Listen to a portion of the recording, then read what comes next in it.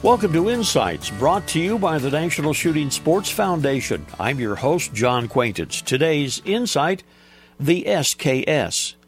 Well, back in the 80s and 90s, a flood of SKS rifles hit American shores. They were the military rifles of Russia and Eastern Europe, as well as China and North Korea, from the 40s into the 50s and into the 60s.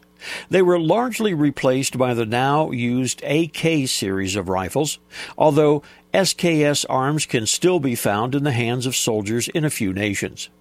The ones that came to the U.S. were snapped up by eager collectors and shooters who found that there was a pecking order in terms of the quality of manufacture of those arms.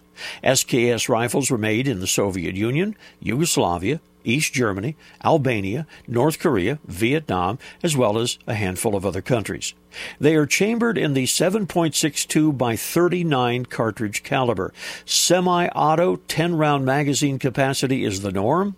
Today, U.S. shooters use SKS rifles for general fun shooting more than for hunting or other purposes, and they can still be found for several $100s, and ammunition is still widely available.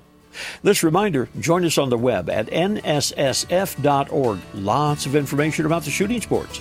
This is John Quaintance.